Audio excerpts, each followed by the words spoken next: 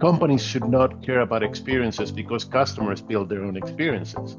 But companies should focus on the interactions. And the interactions is this point of time when customer expectations and business outcomes come together, and they need to be balanced enough so like they both occur with equal value for both.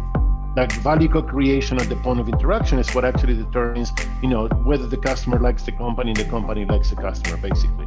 I'm Steven Spears, and this is The Future of Customer Engagement and Experience Podcast. Welcome to the FCEE podcast presented by thefutureofcommerce.com. Be sure to check out the site for everything you need to know about customer experience trends and check out the show notes for this week's article of the week. Has to do with Ted Lasso, so that's fun. This episode's all about dynamic journeys in customer experience. What does it mean? Why is it relevant? Why should we even be dedicating an entire episode to this? It's all in this week's discussion here on the FCE podcast. Hi, I'm Esteban. Well, sorry, more than that. Hi, I'm Esteban Kolsky. I'm the Chief Evangelist for CX at SAP, and my entire purpose in life is to create absolutely fantastic conversations about CX and the role that CX plays in the world.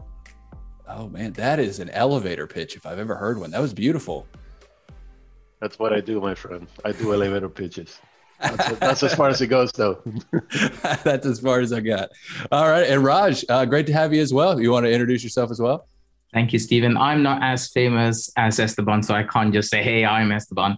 I'll give it a little bit more background to it. Hi, my name is Raj Balasundaram. I'm Senior Vice President at Masters, been with the Masters for 6 years. We are absolutely chuffed being part of SAP.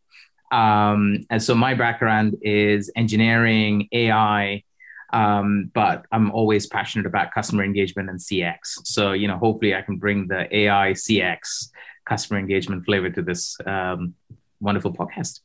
Yeah, no, I'm excited. We got elevator pitches and then we got the details. So I think it's going to be a good mix of things here. So I think, obviously we're talking about dynamic journeys with this episode. When we're talking about dynamic journeys, can you explain, Esteban, this might be a good spot for you, just what you're talking about with dynamic journeys? So I recorded an episode of my video show, I Don't Know What I'm Doing, with friends. By the way, that's a trademark now. It'll be available in everywhere you shop for video podcasts. I was going to say, you save the plugs till the end of the episode, Esteban. Come on. No, I don't. I put him as I go along. But I recorded a video with Dr. Graham Hill, who's a fantastic person and a good friend. And he talked about this concept of customer journeys and company pathways, right? And the two opposite sides of these things. And he said a customer journey problem is that they're usually static. When we talk about customer journeys, it's like documenting what a customer did once, and then as we go forward, looking for patterns of behavior in our customers that would tell us, hey, they're in this step in the journey, and then we put them in the journey, which is how we design the response of the company to what the customer is doing, and then we manage them through that static journey, right?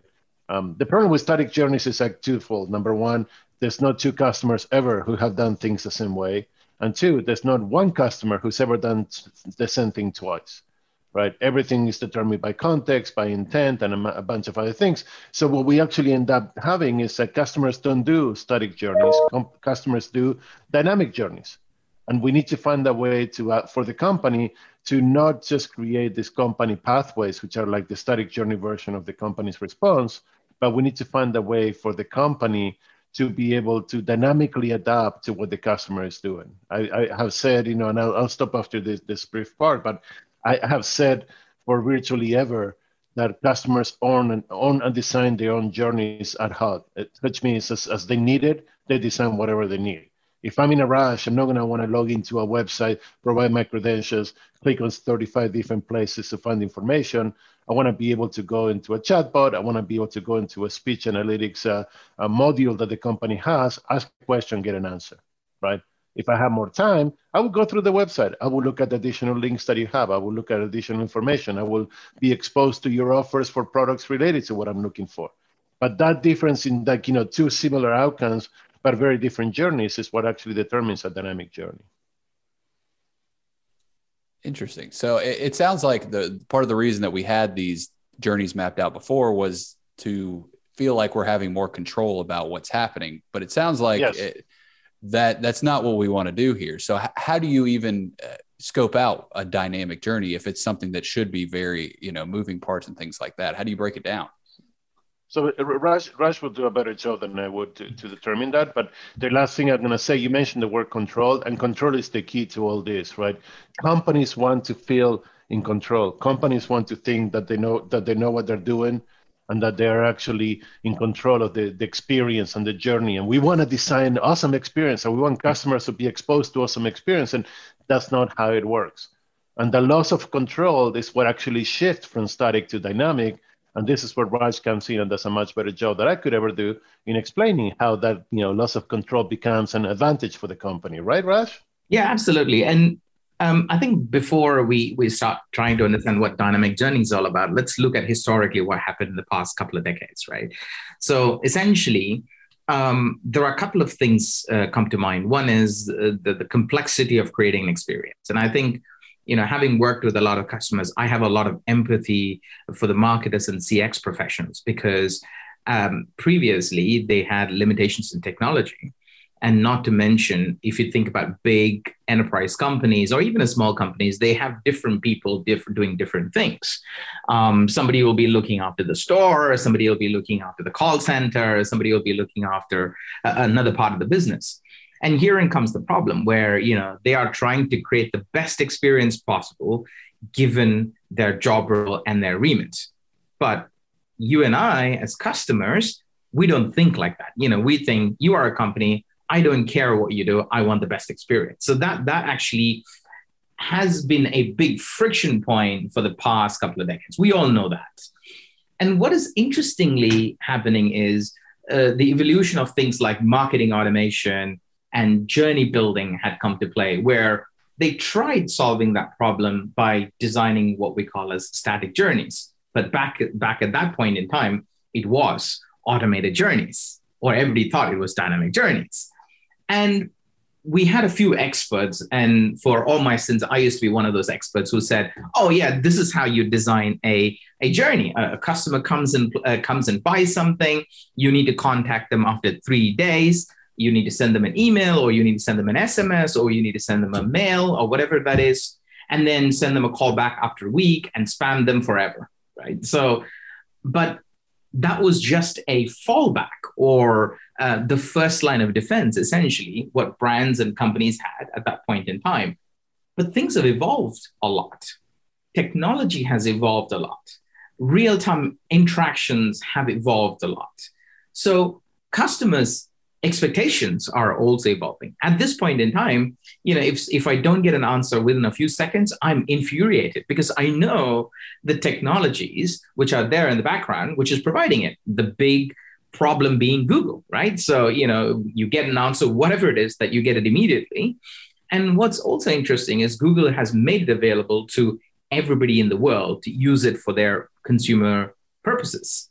So the interesting fact here is that the dynamic journeys is a result of consumers pushing for it and the brands and the companies who are responding to that need. And if you think about the general aspect of this dynamic journeys, it has three parts. One is we call as the events, as in an event happening, as in saying, I'm interacting with a brand and let's say trying to find out something or asking a question. That's an event. And then there is what is called as a decision, which means at that point in time, the brand or the company will have to take a decision. Oh yeah, Hestbahn is coming in and he's asking a question. What do I do? Looks like he's a high value buyer. The question he's asking is a high value question. Looks like he might be a VIP or he's already a VIP. What do I do? Either should I just respond to him on a chat bot or actually get one of our sales guys to call him immediately? And the last one is what we call as the action itself. What needs to happen when that decision is made? So it's like a 3-step process. It's like, how do I figure out what the event is? What is the decision which needs to be made? And what the action is. So now if you combine these 3 parts together, that's what we call as the dynamic journey. And then it starts evolving from there on. So, but you know what? This is great because you mentioned two things that I wanted to highlight as part of this conversation. Uh, First one is you mentioned expectations and business outcomes, right? And I've been on this, no pun intended, journey for a few weeks, months now, when I'm trying to convince people that it's not about experiences, but it's about interactions, right? Companies should not care about experiences because customers build their own experiences. But companies should focus on the interactions, and the interactions is this point of time when customer expectations and business outcomes come together, and they need to be balanced enough so like they both occur with equal value for both. Like value co-creation at the point of interaction is what actually determines, whether the customer likes the company and the company likes the customer, basically, right?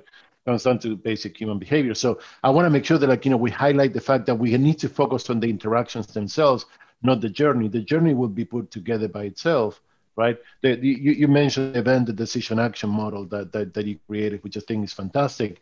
But every single event becomes an interaction, and that interaction, when you aggregate them, become part of a journey, right? There's not a single event, there's not a single interaction journey that exists, because the journey begins with a single step, but it doesn't end right at that step.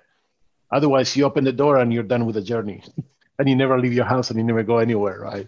So you cannot have a single interaction journey, but you can have, basically, a focus on interactions, which is where the company must be to deliver an exceptional interaction where the company achieves its expected business outcomes, the customer expectations for an interaction meet, they get balanced, they co-create value, they both walk away with an equal perceived element of value, and that's a successful interaction. And you put a string of these together and you have a journey, and you put a string of journeys together, and then you start getting into like trust and engagement and all these things that we want. But to get there, the focus must be on the interaction. And for dynamic journeys to occur, for this event, decision, action model to actually be useful, we need to focus on the interaction, not on the journey, right? Yeah, absolutely. The whole value exchange is paramount. It's not about the brands getting the value of the interaction. It's actually the customers getting the value of the interaction. But then, I worked with a lot of customers saying, what's the point in me spending if I'm not getting value? So that's what we call as value exchange. Both of them needs to get a value at the back of that interaction. And that's the whole point of, companies existing and consumers existing at the same time. So for me, what Esteban said is the number one thing. It's all about interactions, and that interaction being a fruitful one, right? And if we think about the dynamic journeys and the birth of dynamic journeys is exactly because of that, where the whole journey is dictated by the consumer itself, or not by some CX or a marketer putting a line journey together, which says, hey, this is the path you need to follow. And assuming if somebody told you, Stephen, saying, hey, this is the path you need to follow in life, I'm not sure you would be happy with that, right? Well, at some of us, in some points, I'd be like, thank you. I had no idea what I was doing there. So I appreciate that. But no, you're spot on. And that, which as you talk through this, it seems to me in my brain that there's so many interactions that you would have to account for, though. Is it really that way of you have to account for a ton of different types of interactions, or can you really break it down into smaller buckets of interactions that are going to happen? So if you think about the whole structure, and that's the reason why, we were talking about the structure where you have the events, decisions, and the actions, right? So there are certain decisions which a brand needs to make. If a customer, let's talk through a simple example of a customer wants to get something, and if the customer is qualifying for that or not, right? And if the customer qualifies for it, great. And then the second decision after that is, what is the channel they want that qualified content to be produced to them, whether they want it in an email, or whether they want to speak to somebody else, or they would like to, interact with that part of the content on the mobile app, etc. Right? So at every single point in time, there is a decision which needs to be made, which is obviously within the control of the company, because they only have limited set of channels and limited set of content, right? But the whole point of traversing the pathways, as I call it, in AI terminologies, it's very much like what we call as a random nodes. Like every single node splits into another two node. Every single split turns into another two split, et cetera, et cetera. That cannot be controlled. That is actually controlled by the consumers themselves, because it's their decision. It's not our decision. It's a consumer decision. Can I interrupt that part? Hold that thought, because I want to keep going down that road. But here's the thing that most people don't understand. In a static journey, right, one step leads to the next one, that leads to the next one, leads to the next one, in a serial form, right? In a dynamic journey, every single step has potentially 3, 5, 10, 100, 200 different options, which is the way life works. Life doesn't work that you do one thing and then the next one happens, right? Every time that you do something, new opportunities open up. I mean, Matt Damon and I can't remember the lady's name when they did the Adjustment Bureau, which is a great movie, right? I mean, everything is predetermined, but there's all this path and you have to follow the path. That's not the way life works. Life is about options at every single instance. You do one thing and that creates 20 different possibilities. But if you went the other direction, that created 20 different possibilities, right? I mean, if it was up to my mom, I'd be a psychoanalyst right now. Thankfully, that didn't happen. Can you imagine that? Can you imagine me fixing people's minds? Come on, seriously. But seriously, folks, I can dissuade. But the things like those decisions that we make to go one way or the other, to hey, I don't have time, so I'm not going to log in. I'm just going to call them and tell them to give me an answer. And I'm going to put pressure for a quick answer, right? That decision that we made creates a whole different journey, right? And this is the part that brands and companies and organizations need to understand. It's since they're not in control and the customer is, we need to be ready to go in any of those 200 different paths at every single instance. And the only way to do that is by creating a dynamic platform and leveraging analytics to do prescriptive analytics, not predictive, not trying to look for the same pattern to repeat, but prescriptive. Whatever single decision spans 2 or 3 different decisions, and each one has a certain value and a certain potential of happening in a certain outcome that changes the way things go forward. I mean, this is what you were talking, Raj. I'm going we need to emphasize the fact that these are all dynamic journeys, and then it's prescriptive journeys, not predictive journeys, which is a huge part, because virtually everybody is so focused on predictability that they're missing the prescriptability aspects of it, which is the real value of the dynamic journey experience, right? Yeah, absolutely. And the thing is, funnily enough, all of the linear journeys or the static journeys or whatever you want to call it, the previous journey is always forward facing. Once the customer starts the journey, they'll always go forward. I know a few brands cleverly try to do cross sections and catches and all sorts of stuff. But the reality is, customers go forward, then come backwards, and they leap forward, and then they come back. But it's just like us, if you're going to buy, which I'm buying a lot at the moment because we have an empty house. So we're buying a lot. Everything changes. So we walk into a store, we go to the point of making a decision. We're going to go, yeah, we're going to buy this. I go close to the counter saying, no, we're going to go to another store and find another one, right? So people do that all the time. And at the same time, they might come back to the exact same point where they want to make the purchase, not start all over again. So this whole journey, the dynamic journey, caters for that need. It doesn't think about a linear progression. It always thinks about dynamic, chaotic worlds, but ordered in a certain way. And I think that's the whole point of what Esteban is talking about, being prescriptive, but at the same time using the predictive nature of the AI element as well. So it's a combination of both. That's interesting, because we've been shopping for a massage gun, the little handheld things. And as you talk through it, I think I was online for maybe 5 minutes yesterday, but I think I went to 4 or 5 different websites. 2 things were in shopping carts within a minute and a half, and I didn't buy anything. I ended I'll think about it. So, that's the reality of it. So this seems like it makes sense. And I feel like a lot of businesses realize this. Has it not been something that's in place or worked through because the technology just hasn't been there? Has that been the hindrance up to this point? Or is it really just an entire mindset that has to be shifted?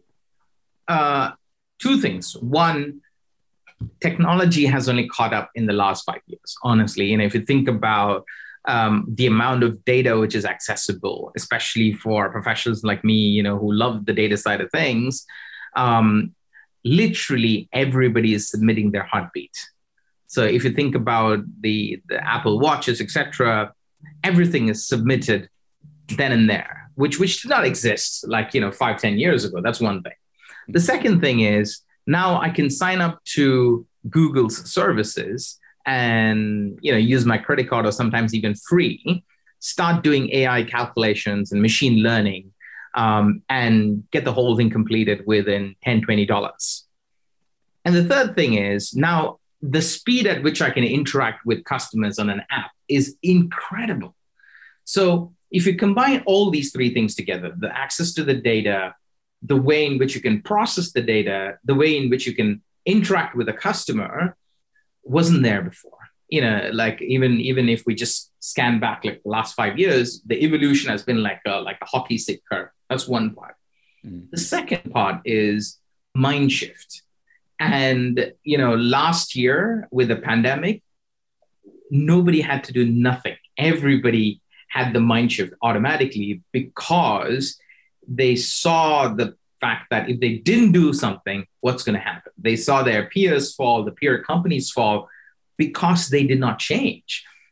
This change was about to happen in the next, I would say 3 to 5 years. But last year actually accelerated the whole thing going, you know what, you need to invest in technologies which are more customer friendly, which are more predictive, which is more focus more towards customer, online, digital. That's just even though I think that's probably the only good thing which came out of the pandemic, I would say anything else if you think about it, right? So it's a combination of both. The mind shift needs to happen. It's already happening because the number of conversations I'm having with customers, it has definitely increased a lot over the last 1 year.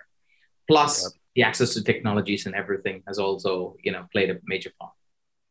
And I think, I think that's one of the keys, right? I mean, we should do another show with more details on this because there's so much to unravel on this, and now we're kind of coming to the top of the hour, like we say in the business, But the thing is, like Raj just said the most critical aspect of this. Companies are finally starting to get it and get into it, versus us convincing them. They're coming to us and they're saying, "Hey, we're not entirely sure that this whole customer journey documentation that we did has value.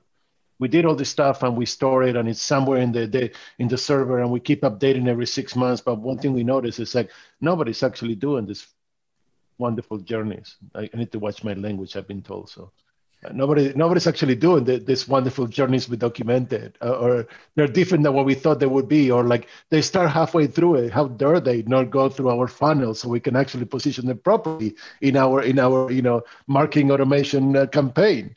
So all these things is what we need to address, and all these things is what we actually addressing with dynamic customer journeys, right? And there's a lot. I mean, we covered so much so far. There's a lot to that's all I can say. There's so much to cover. My brain is going to like 6 million directions that we can actually spin from that. But the key part to understand is like Raj said, it's not us saying this is what we're doing. It's companies coming to us and saying, "Hey, I don't know what you call this, but this is what I need to do." And then from the wonderful brain of my friend Raj came this model for dynamic journeys that we use that is actually very easy to explain why every single step of the way we need to be focused on the interaction and not on the overall journey. That's it. That's all I got. I'm spent. I need to take a nap.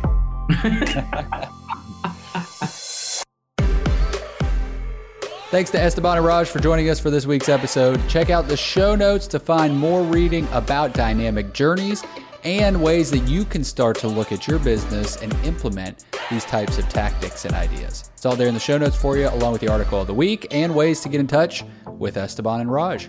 As always, if you enjoyed the show, be sure to subscribe on whatever platform you're listening. And if you're on Apple Podcasts, you can leave us a review and a rating. So feel led to do so. We always appreciate that to know how we can help improve the show for you. I'm Steven Spears, and this is the Future of Customer Engagement and Experience podcast. We'll see you next time.